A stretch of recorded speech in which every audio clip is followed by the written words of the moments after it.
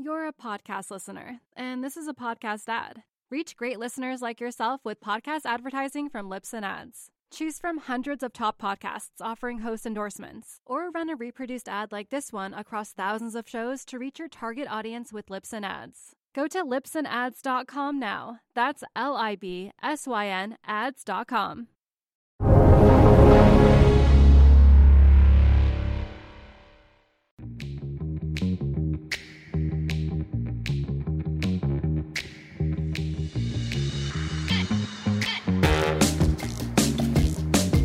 Welcome, and it's an exciting time to be with Michael Pettis from Peking University. Those of you that are avid China watchers, Michael has a very strong voice, and a voice that many of us follow. So I've been looking forward to getting to spend some time with you, Michael, and talking about. Thanks very much. Talking about something near and dear to my heart, which is both kind of gross and net capital flows. And I know to the Real Vision universe, that might sound like an arcane subject, but it's really basic. It's actually very basic as far as how capital flows around the world integrate or interfere with China, and would love to begin by getting your view of when you compare China's current account surplus over the last decade to its kind of it's been sliding down into, call it net zero, and even a deficit.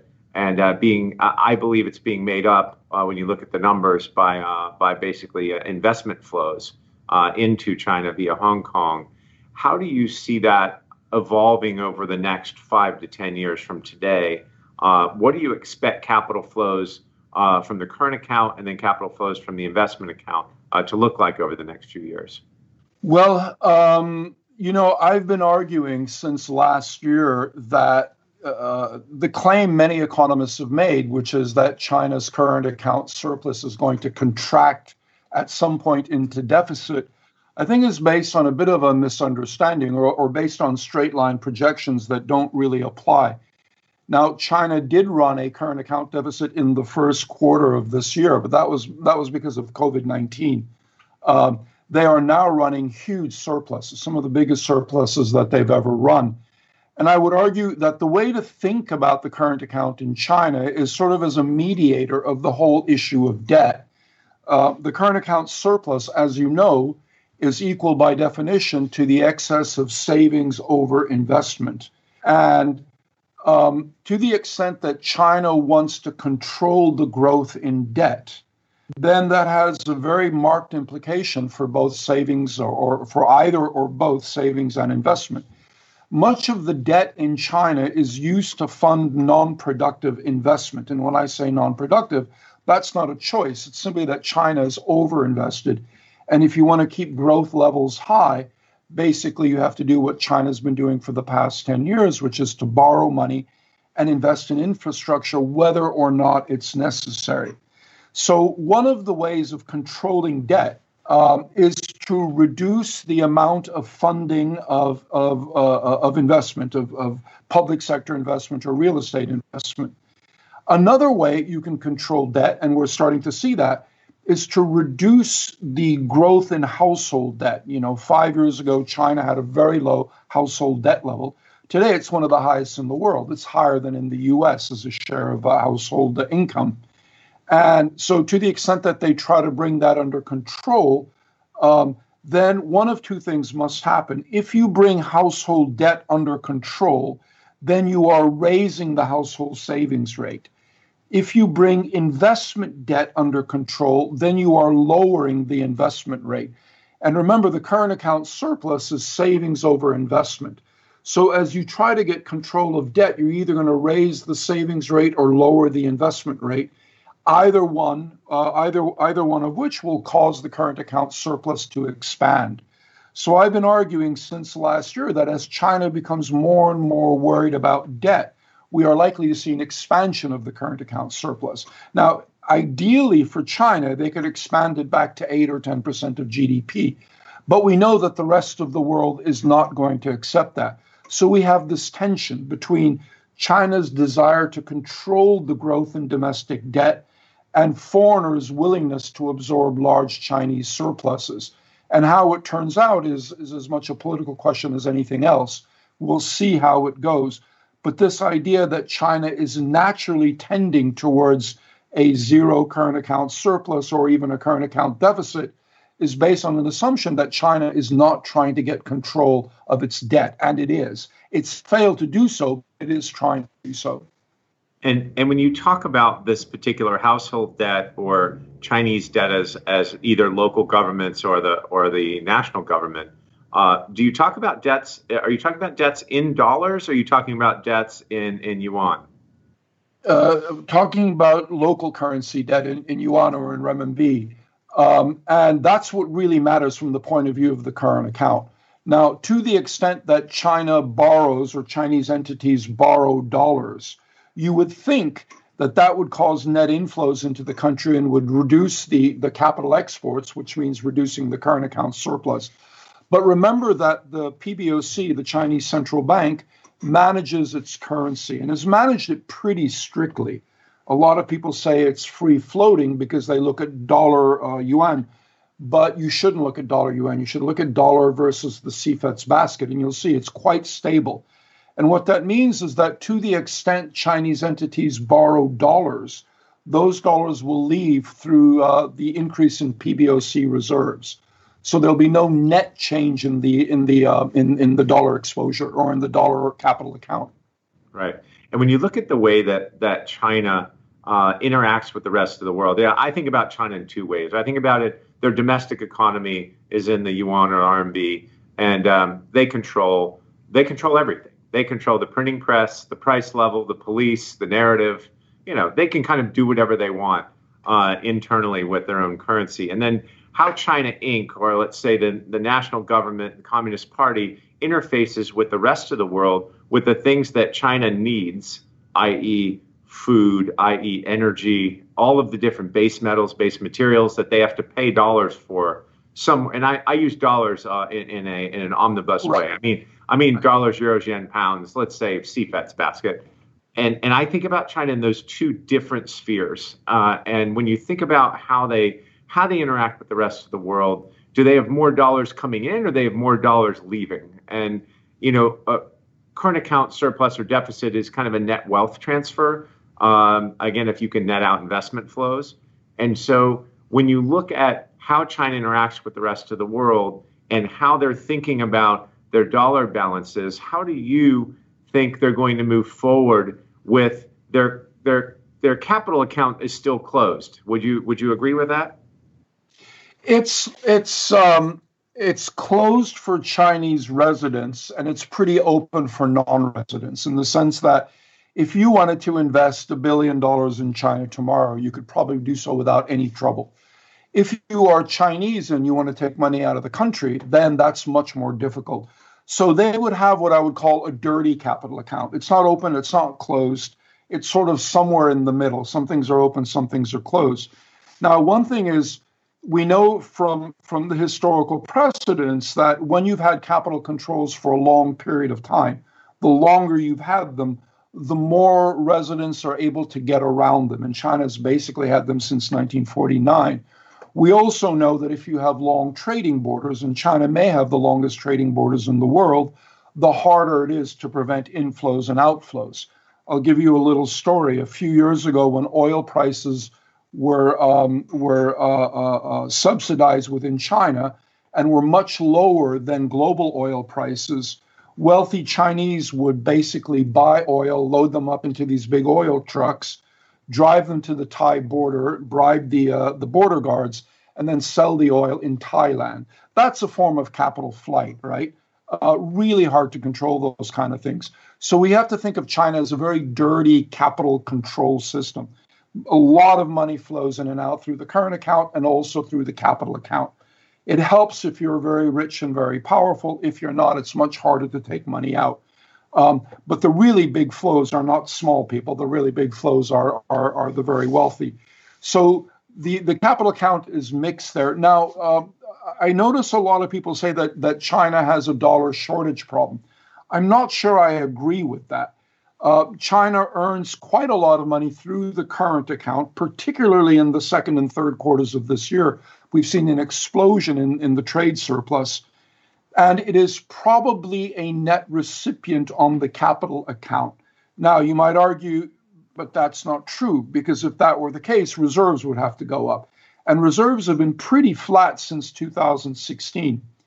And I would argue, I want to be very careful about saying this because we don't have proof.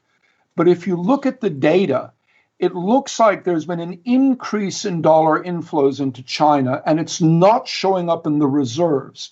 It's showing up in the dollar exposure of other financial institutions. And there are some people who are suggesting that this represents sort of hidden intervention in the currency and a hidden accumulation of reserves. Again, you can't prove it one way or the other, but we are seeing Chinese entities increase their holdings of US dollars quite dramatically, particularly in the last 4 to 5 years, but basically since 2017. Yeah, that's a great point. You know, what from what we see, you know, when you think about the current account, look, so I disagree with you. I think they have a dramatic dollar shortage. Or let me rephrase that. A desperate need for dollars is different than a shortage of dollars. So, and I'll unpack that. But when you look at their current account and you study the flows like you do and like we do, you notice that when crude oil was $100 a barrel and commodity prices were much higher than they are today due to the Wuhan pandemic, you had this situation back in 2015 where the 2015, 2016, the current account was headed negative. And when crude oil collapsed in 2015, what ended up happening was that the current account expanded again, at least almost 3% of GDP. And that's because everything they're buying with dollars was getting cheaper. How much of that effect is contributing to their current account in the last couple of quarters in your mind, i.e. with the commodity prices being down? And now they're headed a little higher again. But, you know, we still have $39 crude oil, which is one of the major I think inputs to their current account, either positivity or negativity. I think it's an income distribution problem because, for example, you look at other oil importers, including the U.S., which is a commodity importer. When commodity prices go down, you don't necessarily see a dramatic reduction in the U.S. current account deficit. And I would argue the reason is because when commodity prices or whatever the U.S. imports, when the price goes down, then U.S. incomes go up. And because a substantial portion of those incomes are distributed to ordinary American households, their consumption goes up. And so therefore imports go up. In China, the problem is that very little of those revenues are distributed to ordinary households. China runs a current account surplus, a large current account surplus, even though it has the highest investment rate in history, which normally would mean you'd run a current account deficit. It runs a very high, it's been running a current account surplus because the savings rate is even higher. And the savings rate is very high, not because the Chinese love to save, all that Confucian culture nonsense. The savings rate is very high because who saves and who consumes? Ordinary people consume, everybody else saves. The rich save, businesses save, and governments save. And in China, the share of income that goes to ordinary people is so low, among the lowest ever recorded in history, that it's not surprising that the Chinese save most of their income and consume very little of it. So I would argue that that's probably the more important reason. It's the distribution of income. Now, I want to go back to something you said earlier, with which I agree. They don't have a dollar shortage, but they want dollars. And why do they want dollars? And there I would refer you to the so-called impossible trinity, which says that when you have an open capital account, okay, China doesn't have an open capital account, but fairly open, then you can either choose to manage your currency or you can choose to manage a domestic money supply. And because China manages the currency, basically that means the domestic money supply is a function of reserves, real reserves plus hidden reserves, if there are any. And one of the things people keep asking or keep pointing out is that while the rest of the world has expanded monetarily in response to COVID-19, China has been very prudent. And I would say, no, they haven't been prudent. The fact is, if you manage your money supply, if you manage your currency, you can't expand the domestic money supply unless dollars are coming in.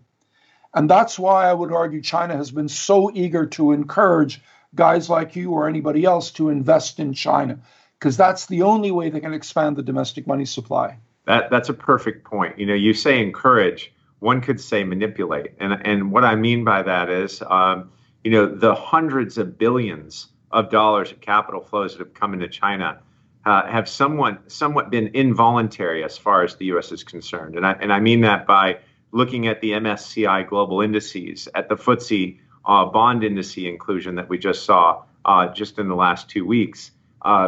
What China's been able to masterfully do is coerce index managers to add them at very large percentages in various global indices to get in front of passive investment flows. So they have hundreds of billions of dollars of U.S. capital, Western capital, flowing into China somewhat involuntarily for anyone that's indexing either in the equities or the debt indices of the globe. And it's been a masterful coercion, in my view, to have I believe it's a completely closed capital account. You say it's fairly open, but when I look at the SWIFT data and I net cross-border currency settlement now running about 1.7% of global currency settlement is RMB based. But if you net out settlement with Hong Kong, it's a zero. No one around the world accepts RMB as payment for anything. And I mean on any scale. Right. So I believe you have a fully closed capital account and you have this scenario where what they're doing is setting up pipes for dollars wherever they can. Right. And so how do you respond to that view? Well, I think they certainly look like they're eager to encourage inflows as much as possible. Now, a lot of the inflows, particularly in the bond markets, were actually central bank purchases of Chinese government bonds as part of a gradual switch towards renminbi reserves. One of my former students has tracked that, and he just sent me a message today saying in the last 2 years that's declined a lot, but still about a quarter of bond inflows into China are central bank central bank purchasing for reserve purposes. Now, what I tell my clients is that as long as total foreign participation in the stock and bond markets is quite low, then I think there is no real concern about moving money in or out. What I argue, and before I moved to China, I ran trading desks and capital market desks on Wall Street, focusing on Latin America. So I have a strong developing country background. What I argue is that developing countries are really vulnerable to inflows and outflows. And as long as the inflows are quite small, then the chances of being prevented from leaving are quite low. But should the total amount of portfolio inflows become a significant portion of reserves, of real reserves, then I would say I would start to worry about the ability to leave when I needed to leave.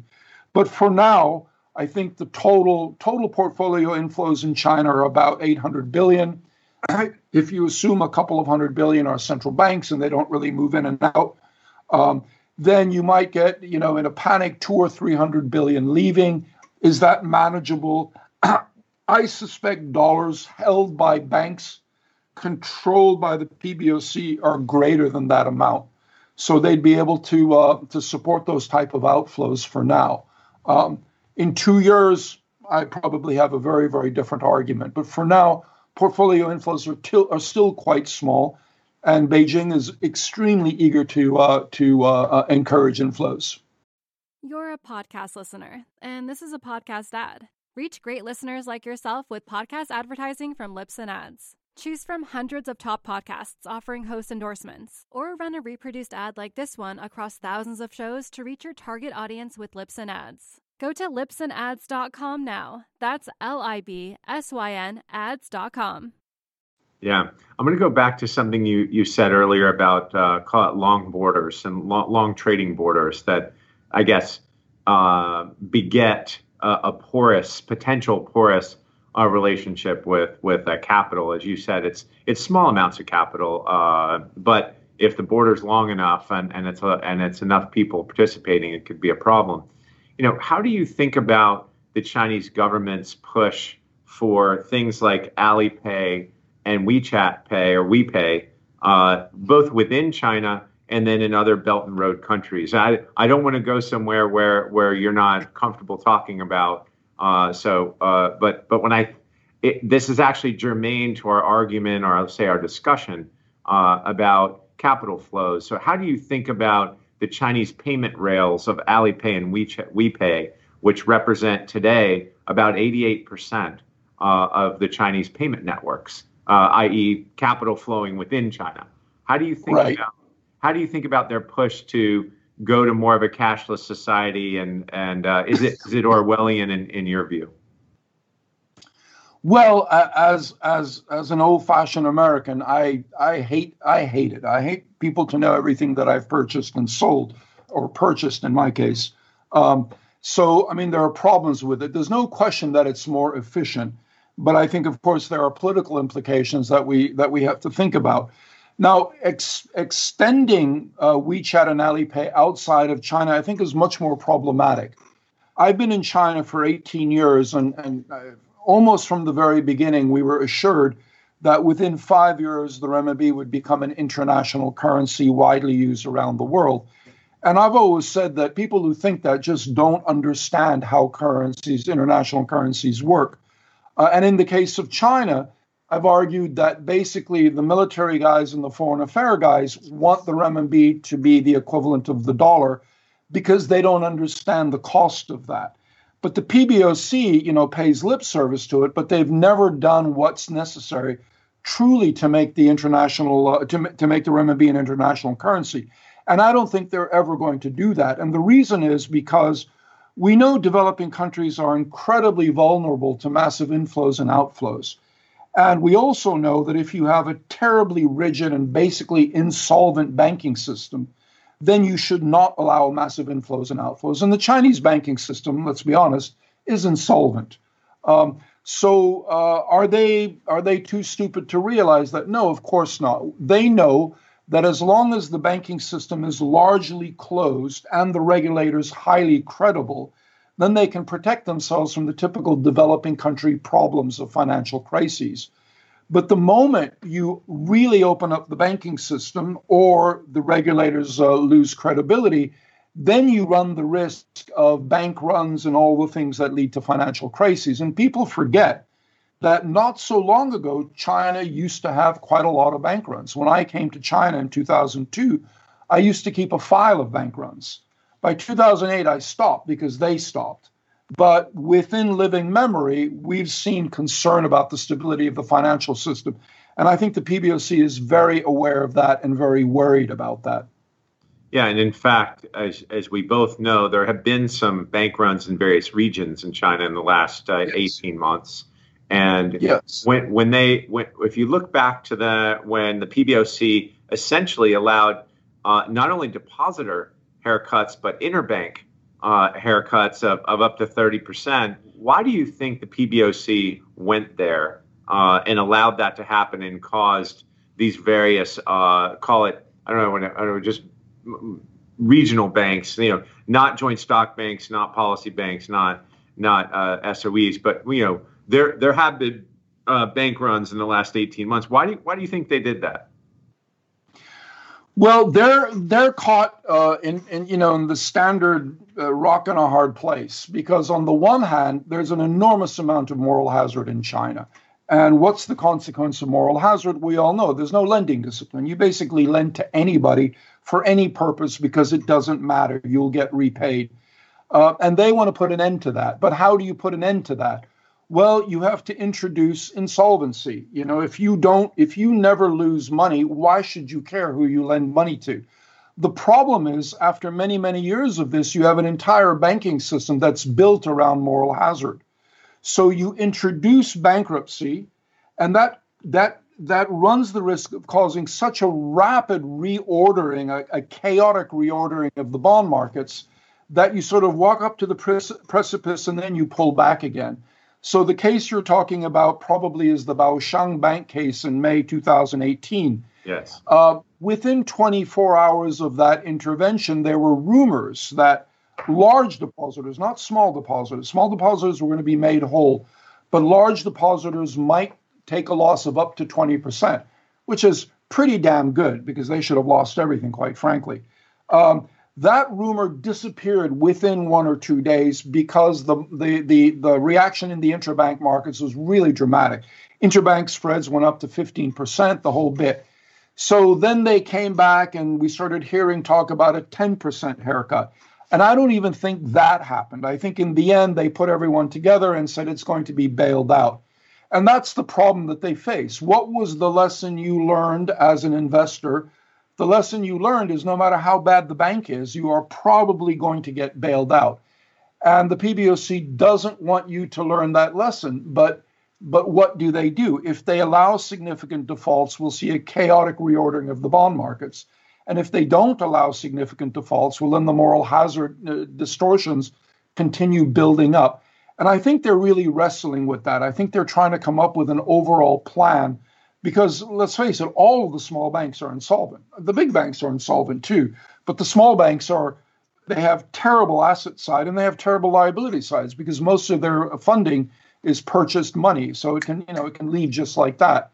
So they have a real difficult problem. And so far, you won't be surprised to hear their solution has been to kick the can down the road a little bit longer, a little bit longer, a little bit longer. Yeah. And so if you were talking about projecting out a couple of years, when I look at the Bank of International Settlement data and you look at Bloomberg ticker by ticker, you see that China's been on a borrowing spree, borrowing in dollars. They're starting to look like a little bit more like a traditional EM, like you said you ran trading desks in Latin America. When you kind of reach maximum internal velocity of your GDP and you actually start borrowing more in dollars or again in dollars, euros, yen, or pounds. I've noticed that you've seen Chinese corporate borrowing and both financial and non-financial reach almost $1.3 trillion.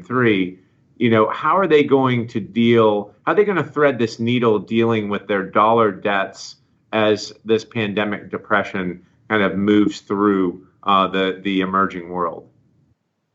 Well, that's why people like me, and you mentioned Brad Setzer, like him, are trying to get a grip on what the net position, what the gross positions and the net position are of the central bank, both directly and indirectly, because since 2017, before 2017, if you look at other depository institutions, their dollar liabilities went up and their dollar assets went up and their dollar liabilities went up more or less in line. And then beginning around 2017, the dollar liabilities flattened out, but the dollar assets continued rising. So the question is why? What's the purpose of all of that? Whatever the purpose is, it means that financial institutions, either the PBOC or the development banks or the large commercial banks, which of course are still controlled by the Ministry of Finance, have accumulated a huge amount of dollars. So while dollar liabilities are going up, if you measure them either against the inflow of dollars on the current account or if you measure them against the total amount of reserves, I don't think they yet have a dollar problem. I think we may see some companies get into trouble because there are some companies that really should not have been able to borrow. They've borrowed again because of a kind of moral hazard. A lot of investors say, well, the government's not going to let them default because that'll cause so many problems for Chinese dollar borrowers. Maybe that's true, maybe that's not true. But overall, I don't think China has a dollar liability problem yet. Remember, it's got an incredibly high savings rate. It doesn't really it's not a typical developing country in the sense that it needs to borrow externally in order to fund domestic investment. It saves far more than it invests domestically. So China's problem is excess savings, not insufficient savings. And do you mean that at the government level or at the household level? Household, business, and government. China's in a funny position where household savings are higher than they are in many other countries, but more or less in line with developing countries that don't have good social safety nets. But the problem in China, in most countries, if you have high household savings, you'll have low business savings, low government savings. In China, you have high household savings, high government savings, high business savings. And together, they give China the highest savings rate in the world. Well, but remember, it's not because of thrift. It's because of a very low distribution to ordinary households. So that's another way of saying that the super elite. So you're saying the wealth gap is therefore the widest of any in the world. Is that your conclusion? It's a double problem. One is the wealth gap, and then the second is, or let me put it differently. One is that households retain a small share of total GDP. And then the second problem is that within the households, wealthy households retain a very large share. And of course, wealthy households don't consume their income. It's the ordinary and middle class households that consume, and they have a low share of a low share. Right. And when you think about the distribution of the constituency in China, you have 90 million Chinese Communist Party members. Let's call them the wealthiest ones. Then you have 400 or 500 million people that have been elevated from abject poverty to some semblance of middle class. Then you still have almost 1 billion people that are far below the poverty line, right? And so we began this call by you saying household debt in China now exceeds that of the United States. And in the next sentence, you say, but household savings are the highest in the world. And so I'm trying to square the circle for people that aren't economics professors. How can we both have the highest debt levels, amongst the highest debt levels in the world? We have one of the most levered banking systems in the world, almost 3.5 times GDP. And yet we also have supposedly the highest savings in the world. How can those things coexist? Well, that's true of any country that runs a current account surplus. So in the United States in the 1920s, we had very high debt levels, obviously leading to the problems in the 1930s, but we had higher savings levels. And how do I know that? Because the US ran huge current account surpluses. And remember, current account surpluses just means savings exceed investment. So I was told by the dean of one of the most famous schools here in a debate that what you guys don't understand about China is that, yes, we have high debt, but we have higher savings, so it's not a problem. Nonsense. Japan in the 80s had higher savings than debt. The US in the 20s had higher savings than debt. It just means you're running a current account surplus. The problem is in China and in the US in the 20s, remember Galbraith came up with that term, the bezel, to represent the difference between the real value of an asset and the financial value after it was blown up in bubbles. And I think that's sort of what the problem is. If you if you borrow 100 kwai, 100 units of renminbi, we call them kwai here, and you invest it in a bridge that increases the value of the economy by 120 kwai, then the debt's not really a problem. But if you borrow 100 and you invest it in a bridge that only contributes 20 kwai to the economy, now you've got a problem. And what happens in most economies is that you write down that bad investment. And so it reduces future GDP, et cetera, et cetera. But in China, you don't. You continue holding that investment at 100, right? So that allows you a much higher GDP number because in most countries, you write down bad investment. In China, you don't. So you're basically capitalizing an expense. And one of the consequences is that you show up with a much higher GDP number than you normally would, which is why I say never compare GDP growth in China with that of other countries. It's a completely different number. But the other consequence is that you have 80 kwai of wealth, which doesn't exist. So the problem is that everybody in China is saving, and if you add up all of their savings, it adds up to $100. But if you look at the assets backing those savings, maybe they're worth only $60. So there's a $40 gap there that has to be allocated. And by rolling it over, you just don't allocate it. The good thing about a crisis is that you immediately take the loss and it's allocated. And I would say in China, there's a real reluctance to do so for obviously political reasons. And so as a result, a lot of the savings is sort of phantom savings. It's $100 backed up by $40, not backed up by $100. Yeah, that's actually very well put. And now I know why you're a professor. That's very well explained. Thanks. And this goes back to the gross and net issues that you saw in the U.S. banking system in 2007 and 8. Anyone's analysis of the net value of Lehman Brothers came up with $32 a share in equity. But when you looked at the gross numbers, they were 35 times levered. And in an environment where you actually have to sell a few things, we all know the equity was worthless, and even the debt was only worth about 35 cents on the dollar. And so when you and Brad Setzer look at gross and net, how ominous is the gross side today? The numbers are really, really big. And the problem is that small differences in your estimates have a huge net effect. So what I would argue is that the net numbers are pretty ugly, but we can see them through the balance of payments.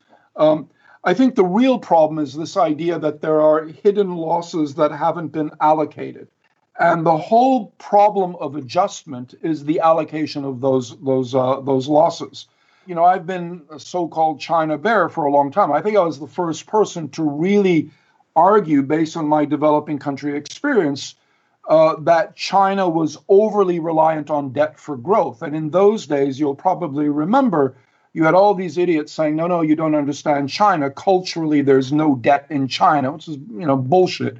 They were already overly reliant on debt. And in 2015, 2014, when everyone expected China to have a financial crisis, I actually got listed in the Wall Street Journal as one of the China bulls, which really made me laugh. It was quite pleasant to be called that for a change.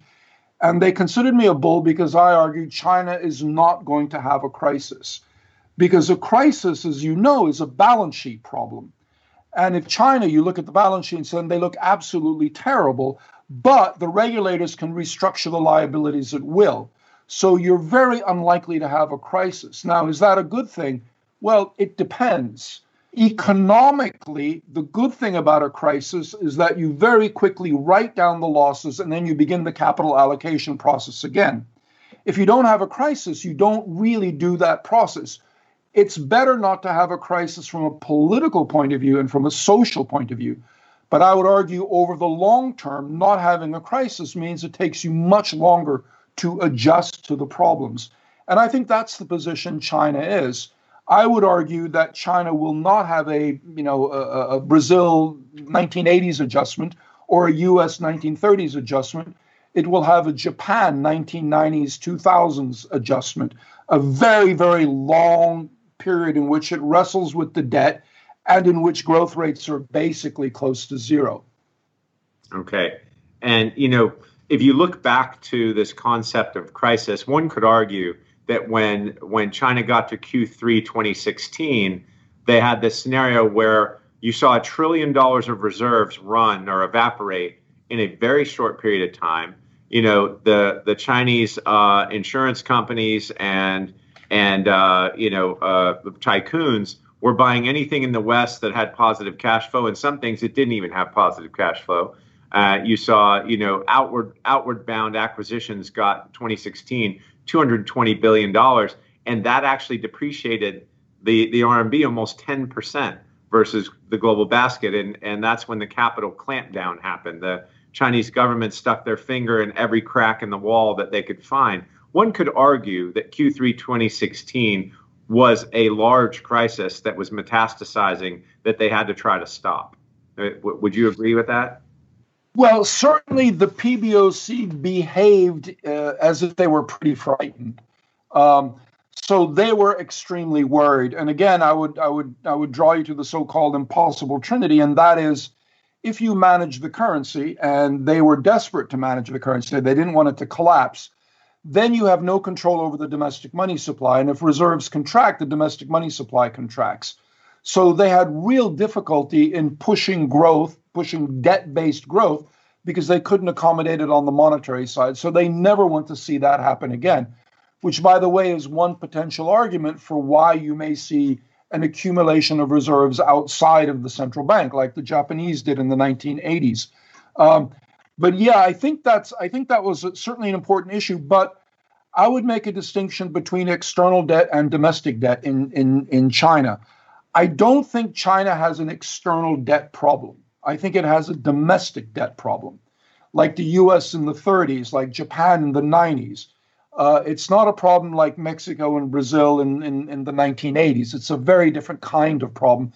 And I would say look for the adjustment process in the adjustment of domestic debt. I think they can pretty easily pay external debt if they wanted to. You're a podcast listener, and this is a podcast ad.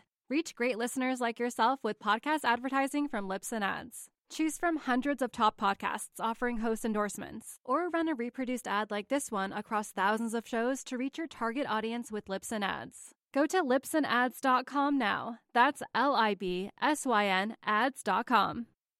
Got it. So as you look forward, you've been very generous with your time here. As you look forward in the next 2-3 years, and you note that there was a Pew Research study out just yesterday showing how China, as a national government, is polling versus the rest of the developed West. It actually hit a new low. It's polling somewhere between legislators and hedge fund managers as far as a favorability rating. In some countries, it's below 20% positive. How does that China's handling of this pandemic and Xi's, let's say, releasing the pandemic externally while closing it down internally, how does that interface with the rest of the world from a banking perspective over the next 2-3 years, 5 years? How do you see China's economy evolving, given, and I know you don't really want to go to geopolitical issues, but let's just say, given the fact that there are geopolitical tensions, what do you think China's economy is going to be able to put together over the next 2 or 3 years, despite, again, these problems? Well, my point of view is very heavily influenced by Albert Hirschman, who I think was one of the great economists of the second half of the last century. And Hirschman argued that there are development strategies that really work up to a period of time, and they work on specific conditions. And the problem that developing countries have always had is that once those conditions are resolved, then they should shift to a different type of development strategy, and they're never able to do so, probably because the constituencies that benefited from the earlier model have become very powerful, and they prevent a shift in which they no longer benefit. What does that mean in the case of China? Well, when China began the reform and opening up in the late 70s and early 80s, you have to remember that China had gone through 5 decades of anti-Japanese war, civil war, and then Maoism. And as a result, the Chinese economy was a shambles, right? It had no investment. There were no manufacturing capacity. There was no subway anywhere in China. I think there were 4 commercial airports, no highways, nothing. So what did China need? At that point, China just needed as much investment as possible. You could throw money in the air and it would be productive. And so that's what China did. It was a very good growth model. They forced up the savings rate by forcing households to subsidize investment. And they had the highest investment rate in history and the highest investment growth rate in history. And as a result, they closed the gap between what they needed and what they had. And as they closed the gap, they grew very quickly, very healthily. I would argue that at some point at the end of the 90s or beginning of the last decade, they basically closed that gap. And what Hirschman would argue is now you need a different development model, which is really an institutional reform. You change your political institutions, your economic institutions, legal, financial, educational, whatever you like. It's very hard to quantify. But you change your institutions that now allow your workers and businesses to behave more productively with every given unit of capital. But that's the hard part, right? When you have an authoritarian government like China, accumulating savings and pouring them to investment is quite easy. The hard part now is a redistribution of power in wealth in a way that allows China now to behave more productively with each unit of investment. But unfortunately, one of the things that has to happen is you have to transfer the equivalent of 15 to 20% of GDP from governments and businesses, which really means from governments, to the household sector. So think about the balance of power. Right now, households have half of China's wealth, and governments and businesses have half. They're 1-to-1. You have to shift enough wealth to the household sector where they will have 3 times as much wealth as governments and businesses put together. That's more in line with the US, Europe, Brazil, and other countries. Now, how do you do that without a massive political shift? If you give away that much in wealth, you must give away that much in power too, right? And the problem is that I don't see that happening in China. Obviously, this is a sensitive topic, so I won't go into it too much. But if there are the right set of institutional reforms that China needs to follow, I would argue that the evidence is that they might be going in the opposite direction, not in the right direction. Agreed. And when you look at Hirschman's books and his writings, what's interesting is, his ideas laid a framework for, I guess, the existence of capitalism, right? And it's, again, antithetical to the Chinese Communist Party that capitalism actually takes hold. They believe they have a better system in China of, what you want to call it, socialism with Chinese characteristics. And to your point, that wealth transfer from government to the households probably won't happen.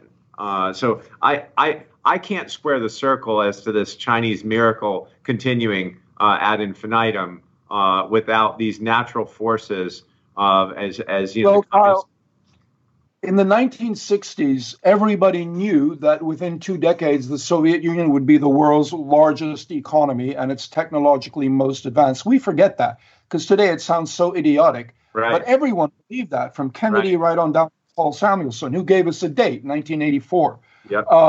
In the 1980s, anyone who didn't think Japan would become the world's largest economy in 2 days had to be a racist because there was no other explanation. And I would argue that both of them followed very similar growth models, very heavily investment-driven growth models. Both of them ended up with a huge accumulation of debt, and both of them had terribly difficult adjustments that totally surprised us. Yeah. Now, China may be an exception, but there are at least two dozen countries that have followed this model. Rapid healthy growth, followed by rapid growth and explosive debt, followed by a very difficult adjustment, either in the form of a crisis or in the form of lost decades. Mm-hmm. Again, that doesn't prove that that's what will happen to China, right. But so far I don't see evidence that China is going to avoid a difficult adjustment. That is a great conclusion to an amazing debate and discussion on these issues. I commend you for your ability to thread a very difficult political needle while talking about these financial subjects. You've obviously become a master at doing so, and we wish you well. We wish you health and safety there in China at your university, and thank you for spending this time with us today. It's rare when I feel like I got a lot out of a conversation with someone about China, and I actually got a lot out of this. So I hope the Real Vision audience also gains a lot of knowledge from this conversation. So I appreciate it. Thanks very much, and I hope we can continue this conversation. Absolutely. My best to you.